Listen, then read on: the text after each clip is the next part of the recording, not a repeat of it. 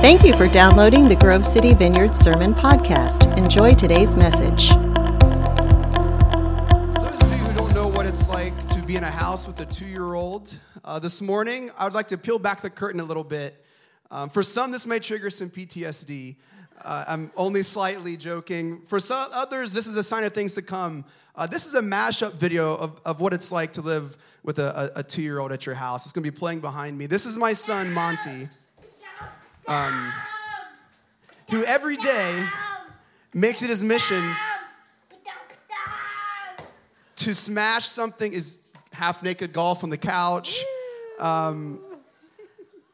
Every day makes it his mission to hit something with a stick, always at the loudest volume, right? He's trying to, that's Lottie's like Barbie, like jumping furniture, yeah. He's always dirty. Most of the time he stinks. Yeah.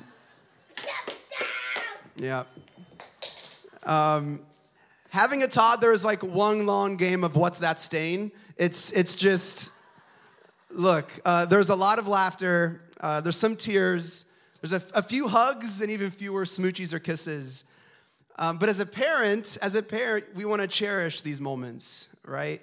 Because these seasons are fleeting. Lottie was the same way. She's 7 now, not so much like that. She has her own stuff. Raising a 2-year-old is a blessing, and Leslie and I cherish the fact that we get to be Monty's parents, and Lottie's as well. But for this analogy, for this morning, for this message, we need a 2-year-old kid, all right? And when you're the pastor's kids, there's a ripe to be picking for analogies. I did ask Monty if I could use some of his videos this morning, and he said, huh? And Daddy Uppy, so, which I picked him up.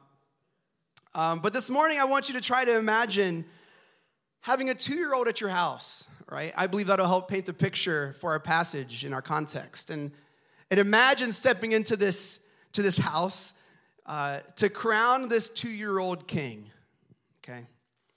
And your journey to get there wasn't easy. Your journey to get there was filled with twists and turns, schemes and hidden agendas.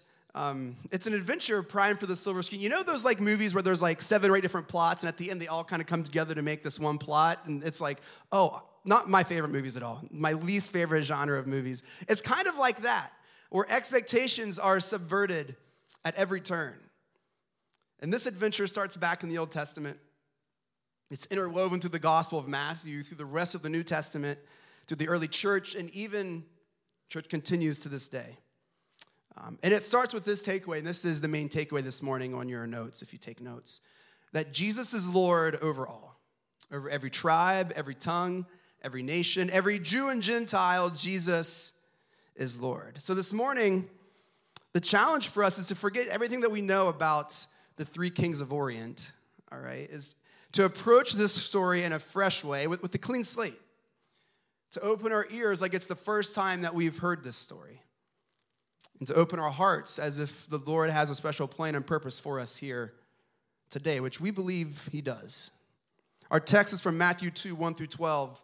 It's going to be behind me. I'm going to be reading this from the Message, and so it might be a little different in your Bible. If you don't have the Message, you can follow along. This is Matthew 2, 1 through 12. This is what it says. After Jesus was born in Bethlehem village, Judah territory, this was during Herod's kingship, a band of scholars arrived in Jerusalem from the east. They asked around, where can we find and pay homage to this newborn king of the Jews? We observed a star in the eastern sky that signaled his birth. We're on a pilgrimage to worship him. When word of their inquiry got to Herod, he was terrified. And not Herod alone, but most of Jerusalem as well. Herod lost no time. He gathered all the high priests and religious scholars in the city together and asked, where is the Messiah supposed to be born? They told him, Bethlehem, Judah territory. The prophet Micah wrote it plainly. It's you, Bethlehem, in Judah's land, no longer bringing up the rear. From you will come the leader who will shepherd, rule my people, my Israel. Herod then arranged a secret meeting with the scholars from the east, pretending to be as devout as they were. He got them to tell him exactly when the birth announcement star appeared. Then he told them the prophecy about Bethlehem and said, go find this child. Leave no stone unturned. As soon as you find him, send word and I'll join you at once in your worship. Instructed by the king, they set off. Then the star appeared again, the same star they had seen in the eastern skies. It led them on until it hovered over the place of the child. They could hardly contain themselves. They were in the right place. They had arrived at the right time. They entered the house and saw the child in the arms of Mary, his mother. Overcome, they kneeled and worshiped him. Then they opened their luggage and presented gifts, gold, frankincense, and myrrh. In a dream, they were warned not to report back to Herod, so they worked out another route, left the territory without being seen, and returned to their own country. The word of the Lord. Let's pray together. Father, thank you for this word, for this message. And God, thank you for what you have prepared before us this morning. Holy Spirit, we ask that you would come and fill this place. Father, show us your glory this morning. May your kingdom come face to face with our kingdom. May we respond to you accordingly. And it's in your name that we pray. Amen. This morning we find ourselves in the story of the Magi. Now, if I can get through the entire message without saying Magi, that's going to be great. But they're the Magi, or the three kings, as we have traditionally been taught. And if we were to read the text carefully, church, we would find a few surprising revelations. The first spoiler alert is that they're not actually kings, all right? And double spoiler alert, it doesn't say there are three of them. Go back and read it. It never says there are three of them. We just attribute the number three because of the gifts that they brought. But the size of the group is never mentioned. And triple spoiler alert, they're not at the manger. They're not at a barn. They're not at a stable. So all the nativity scenes, all the Christmas cards, I'm sorry, it's not what Matthew says. All right, they're at a home in Bethlehem. And quadruple spoiler alert, I'm just shattering everything right now. Quadruple spoiler alert, there wasn't this like huge bright arrow pointing at Jesus' house saying, this is the place. Look, when they got there wasn't a line around the block to go see this new king. Right? They really didn't know what they were following. Herod didn't really see it. Most of the people in Jerusalem didn't see it. A lot of Herod's scholars and wise people didn't see it. But it took these experts from the East who understood stars and placement for them to say, hey, this one that appeared is telling us there's a new king. And it was pretty much unnoticed to everyone else. All right? And so just in a span of 15 seconds, I Nakatomi Plaza'd all your Christmas traditions and worldviews, right? You just have like, what is going on? Sorry if I ruined your Christmas cards. And that's all from simply looking at the text. You know, it's crazy what you can learn when you read the Bible, isn't it? Isn't it? The Magi, they're our star players this morning, pun intended. And they're going to serve as our focal point as we make other observations and ask the Lord, God, what is your text challenging us to do today? Which I think is always good when you read the text, read the Bible. God, what are you challenging us to do today? First thing I want us to notice is the Magi's pedigree. Look, the Magi, they're not Jewish, okay? It might not seem like a big deal to us, but it holds some fairly major significance. These Magi, they're Gentiles, all right? They're foreigners from a different land and religion. These group of people were astrologers. They were experts in interpreting dreams and signs and other strange happenings. They often were counselors to kings and rulers, viewed as wise men, experts in their field of study. We actually see this happening throughout the Bible. If you were to look, maybe you want to make a note in your notes. Daniel 2, King Nebuchadnezzar in the Old Testament has a dream. He doesn't understand what it means, and so he calls on his wise men and rulers and experts in dreams and stars and astrology to say, hey, what does this dream mean? That happens in Daniel 2. Kind of the same thing here. But this group of people, these wise men, they're from Persia and Babylon in the east of Judah, in the land of the Chaldeans. And church, right from the jump, at the very start of Jesus' life, Matthew is showing the inclusion of the Gentiles in the gospel, right? And in their acknowledgement and worship of Jesus as the newborn King of the Jews, they're also acknowledging his lordship over their life, announcing his rule and his reign over all peoples of the earth, not only the Jewish people, but all peoples. They're announcing that all can come and all can worship.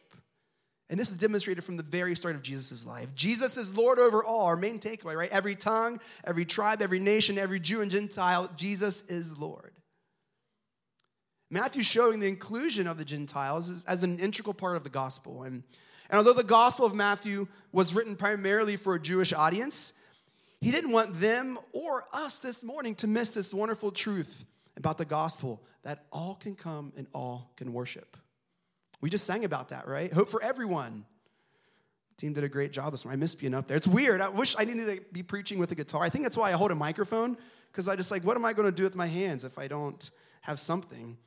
The second thing I want us to notice this morning is the Magi's role in prophecy fulfillment here in Matthew 2. The Magi's are active players in fulfillments of prophecy. For because of them, Jesus and his family flee to Egypt due to Herod's decree that all boys ages 2 and under in Bethlehem are to be killed. And we can see this in Hosea 11:1, and that's what Matthew quotes in Matthew 2:15 here. Out of Egypt I called my son. Church, if we were to keep reading Matthew 2 this morning, we would find that Herod became pretty upset that the Magi didn't return to him. His way to tell him who it was and where they were, that was to be the newborn king of the Jews, as they had previously agreed upon. Right, that he didn't know the name and location of this newborn king. Also, we would find out that Herod wasn't going to go there to worship this king. He was going, rather, to kill this king, to snuff out this new king. For this new king was a threat to Herod's political power and his political stance and his rule, right? And so since Herod didn't get to know the name or place of this newborn king, he does what any Herod or Pharaoh would do in this situation. Just kill everybody, right? Everyone 2 years and younger, kill them all. And so Jesus is living with this price on his head. Born into this world of turmoil and hate and violence. And there is a strange comfort, church. There's a strange comfort in knowing that Jesus lived a pretty stressful life, a pretty fear-inducing life in this anxious world where some of us might not live with the day-to-day fear of looking over our shoulder for fear of our life. We do serve a God who knows what that day-to-day struggle is like. N.T. Wright, Pastor Christian, he's alive. Sorry, buddy. I know you love quoting dead guys. This is one of my favorite theologians. He's an Anglican priest in the UK. He puts it this way. He said, there's no point, if you're Jesus, there's no point, if you're God, there's no point in arriving in comfort when the world is in misery. No point in having an easy life when the world suffers violence and injustice. You know, church, we serve a God who sent his son to live a perfect, sinless life in this jacked up, backwards, violent, perverted world. To live among our muck and mire and to come and bring redemption and restoration. And he knows what that's like. Joseph, he's warned of this violence. Joseph, father of Jesus and Mary's husband, he's warned of this massacre in a dream. And off they go in the night. Poof, gone. Now, I was looking back at some of my notes from my previous messages here, and I have to admit, a lot of my movie illustrations fall flat here for whatever reason. And so I'm going to try a different illustration here to illustrate this point. Like the Baltimore Colts to Indianapolis in 1984. You guys with me here? Poof, gone through the night. A little better, I feel like. Okay. And so was fulfilled what the Lord had said through the prophet, out of Egypt I called my son. And if any of this sounds familiar to you, like if you feel like something similar has happened in the Bible before, well, then you're on the right track. And you're kind of where Matthew wants you to be.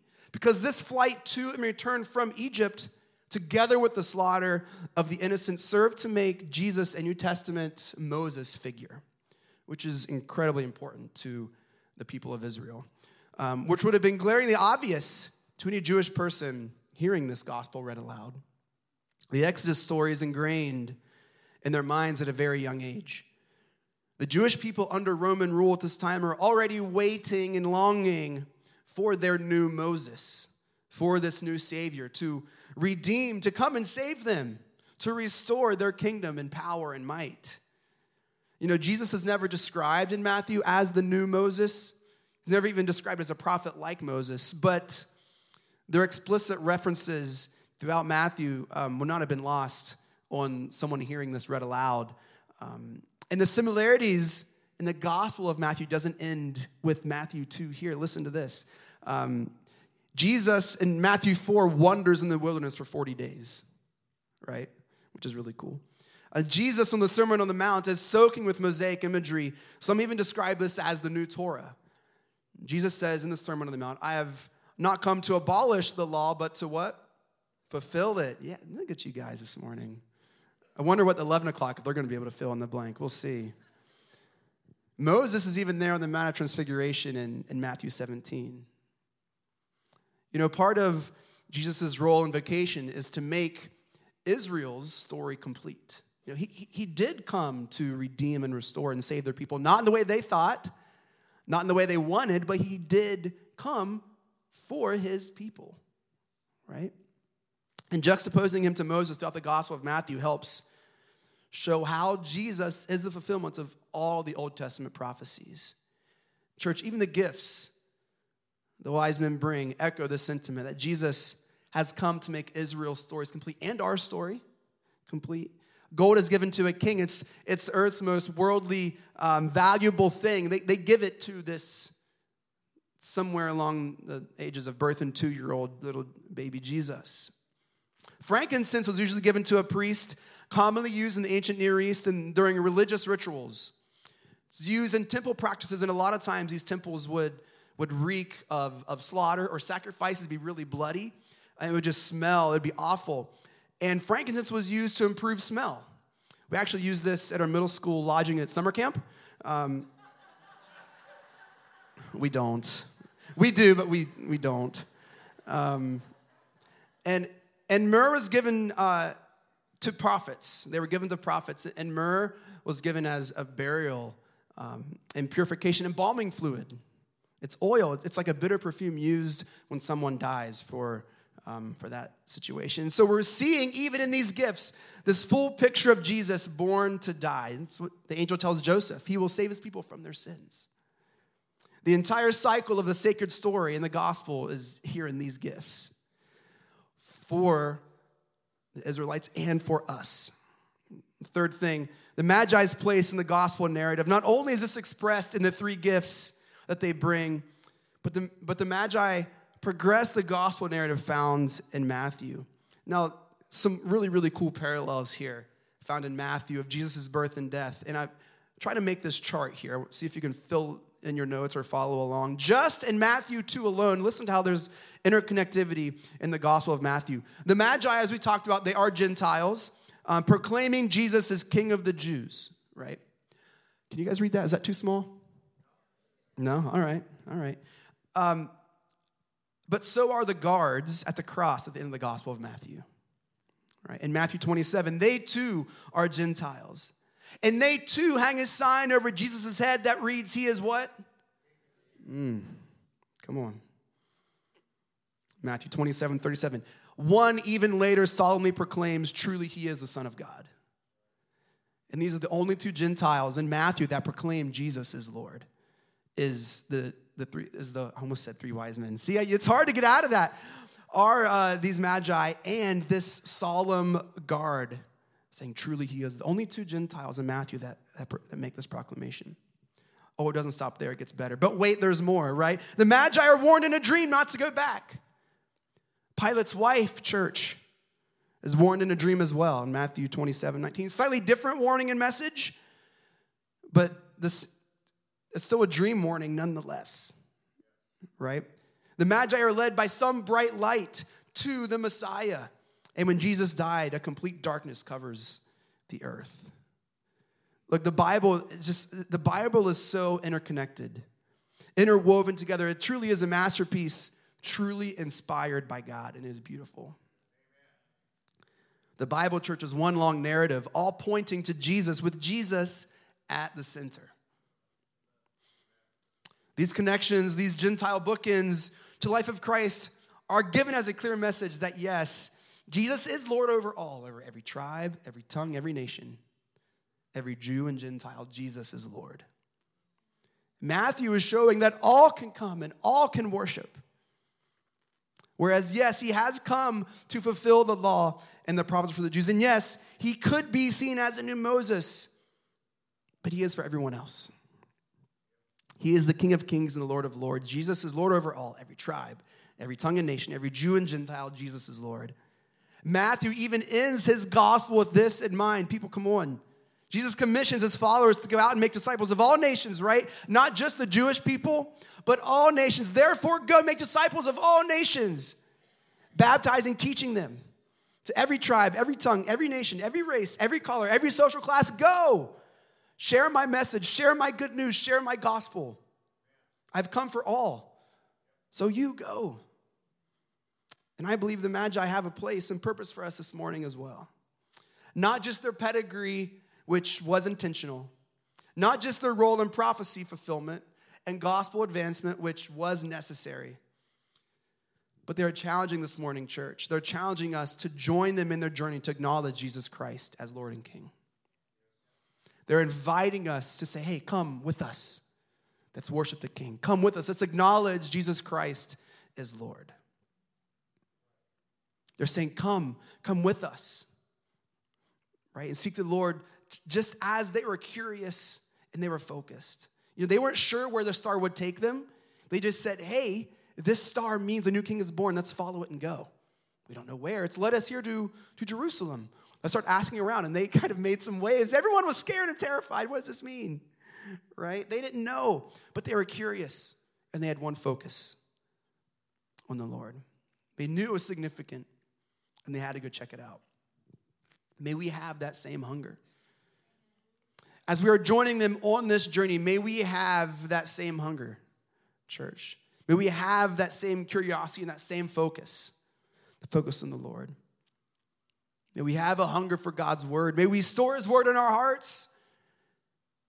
And just like the Magi, constantly be looking out for God's presence. I'm reminded of this passage in John 1, 9 through 10. The true light that gives light to everyone was coming into the world, and he was in the world. And though the world was made through him, the world did not recognize him. Sounds like a pretty appropriate Matthew 2 passage here. Church, may we recognize the Lord in everyday life. Don't stop looking. May we seek the Lord as diligently as the Magi. May we see God's signposts and significance every part of our life. As they're inviting us on this journey to acknowledge that Jesus Christ is Lord, may we do so with their perseverance that the Magi showed. Continually pursuing the Lord in the midst of obstacles and agendas, right? Even when more and more items and responsibilities get added to our plate. Even when we might not know where it's headed, may we continue to pursue the Lord. Even when we feel overwhelmed, battling illness or family holiday plans, church, may we continue to pursue the Lord. Through schemes and manipulations and trials, when everything seems lost, may we continue to pursue the Lord. To stay focused on this light and pursue the Lord. May we pursue the Lord as diligently as the Magi did. As they're inviting us on this journey to acknowledge Jesus Christ as Lord and King, may we do so with the humility that the Magi showed. The Magi's willingness to say yes to something that they didn't quite get. The humility to follow something they didn't really know what would be required of them. As we join them on this journey, may we have the same humility in wanting to discover and seek new experiences, right? To let go of any preconceived notions or expectations, to surrender how we think church should go, or how church should look, or how worship should sound, or what songs we should sing. Surrender all of that. And this humility, that acknowledging Jesus Christ as Lord, that whenever we do find ourselves in the presence of God, that we stop, set up shop, we pitch our tent, and rest in his presence. Even if it takes you to a loud, maybe slightly dangerous house of a 2-year-old, right? And truly worship him. That humility. Maybe worship the Lord as humbly as the Magi did. Jesus is Lord over all church, over every tribe, every tongue, every nation, every Jew and Gentile. Jesus is Lord. In this Advent season, we are called to bring our very best to him, to not lose sight or be distracted, to stay focused on the light. And whenever we do arrive in the presence of God, or we find ourselves in the middle of God's presence, to lay everything we have before him, before the King of Kings and the Lord of Lords, and worship him, for he is truly King. Through our challenges, through our misdirections, through our manipulations, and through the cheats, to seek the Lord and worship him, for he is King. When you don't feel like you belong or obstacles are in your way, to seek the Lord and worship him, for he is King. For when we are unsure of meanings or direction, and we're simply operating on faith that God is there somewhere, to do so and worship him, for he is King. When he's hard to find, there's this beacon in the middle of the darkness to worship him, for he is King. Church, I want to invite you to stand with us this morning, and we're just going to pray. I believe there's a few clear calls that we'd like to ask prayer for, but I just want to pray, church, and see what happens.